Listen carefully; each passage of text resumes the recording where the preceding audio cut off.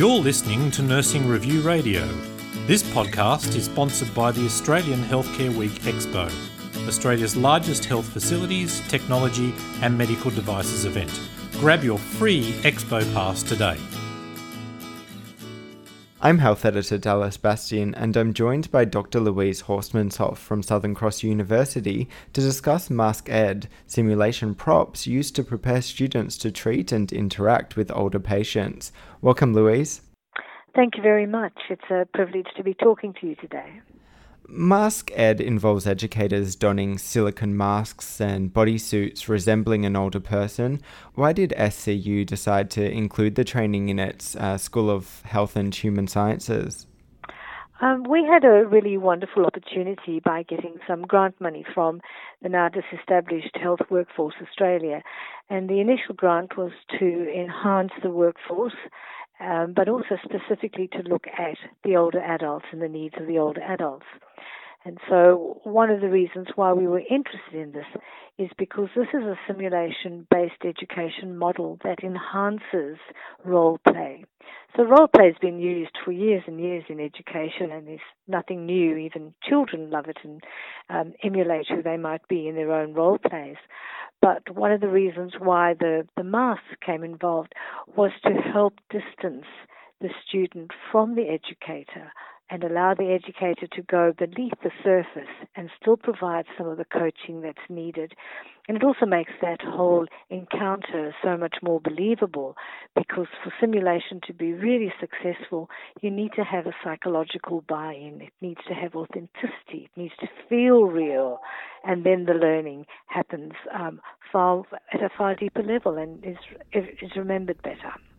As you mentioned there, it's not just a visual experience. Educators build a character with a background around the suits. Why is this an important addition, and what are some of the characters that SCU has developed? It's a lovely question. Yes, so just in role play, sometimes they're rather superficial. You don't give your players a very deep story. But to make the MaskEd characters come alive and for them to have a real role with the teaching of the students, we develop a background for them. We also need to have a really strong rationale for the reason for them being at the university. So, for example, Dan, who's one of our characters, is a retired journalist, but his granddaughter is a nurse. She studied to be a nurse, and he's been so interested in her work that he's read all her textbooks. So what that means is when he's there in character and the young nurse students are working with him, he can cite things to them from the readings that he's done. He can ask questions related to it, and so he can become an informed educator asking questions and perhaps even coaching gently, rather than just Dan, the retired journalist who's there for a consultation with the nurse or to have a bandage changed or to have a wound tended. So the backstory is what helps them cement the characters. And there's several of them, and of course as many as your imagination can come up with, or you've got players to play. But the very important thing is that they need to have a link in. So first of all, why are they coming to the university? What's that link? And why can they talk to student nurses and students of other health care facilities about issues that they would be learning about with some kind of knowledge and experience if they haven't perhaps been a retired matron or a biology teacher whose son is studying pharmacy. So they have to build a story and make the links really real. And then they're in a position to ask the students, when the students are doing things, questions that might guide the student to make a better choice or to review what they're doing, or perhaps to reassure them that what they're doing is the right thing.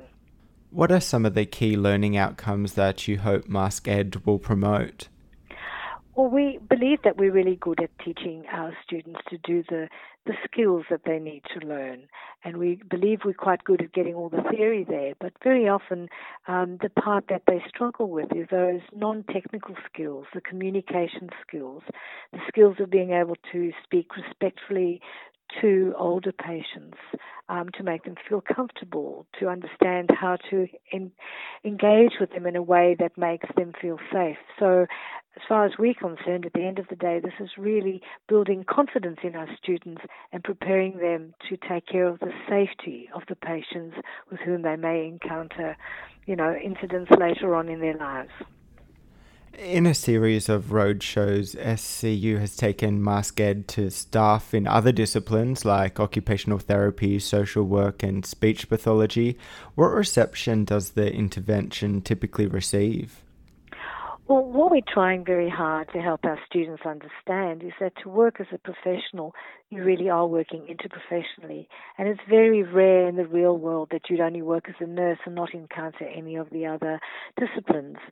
But because this grant also involved 7 other disciplines, there's sort of a duty on us to share what we're learning.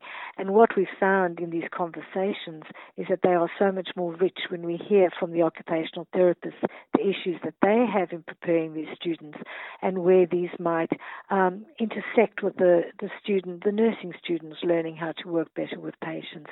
And then the richness, of course, comes if you can get those 2 groups of students together in the same encounter. I was interested that the speech pathology lecturer who was there saw wonderful opportunities for the use of Mask Ed in what she was teaching.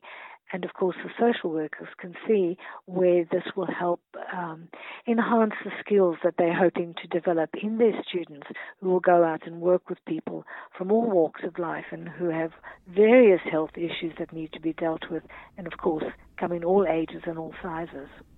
How easy is it to incorporate Mask Ed into a curriculum? Well, I think it really depends on what you're hoping the students are going to learn from any encounter. So, like building any good learning activity, you need to think about what it is you want the students to learn. You need to consider how your learning activity is going to encourage them and enable them to do that. And then you need to ask yourself, well, how do you know that they've learned that? And so that would be an assessment part of that. So it does take, you're quite right, it takes quite a bit of planning to make sure that you're not just having it there for its novelty value, you're not just having it there to amuse the students. You've actually thought through a particular scenario that you believe one of these Mask Ed characters is going to help bring across to the students in a way that just talking about it or a video or any other encounter would not be able to do. Thank you for your time, Louise. Thank you.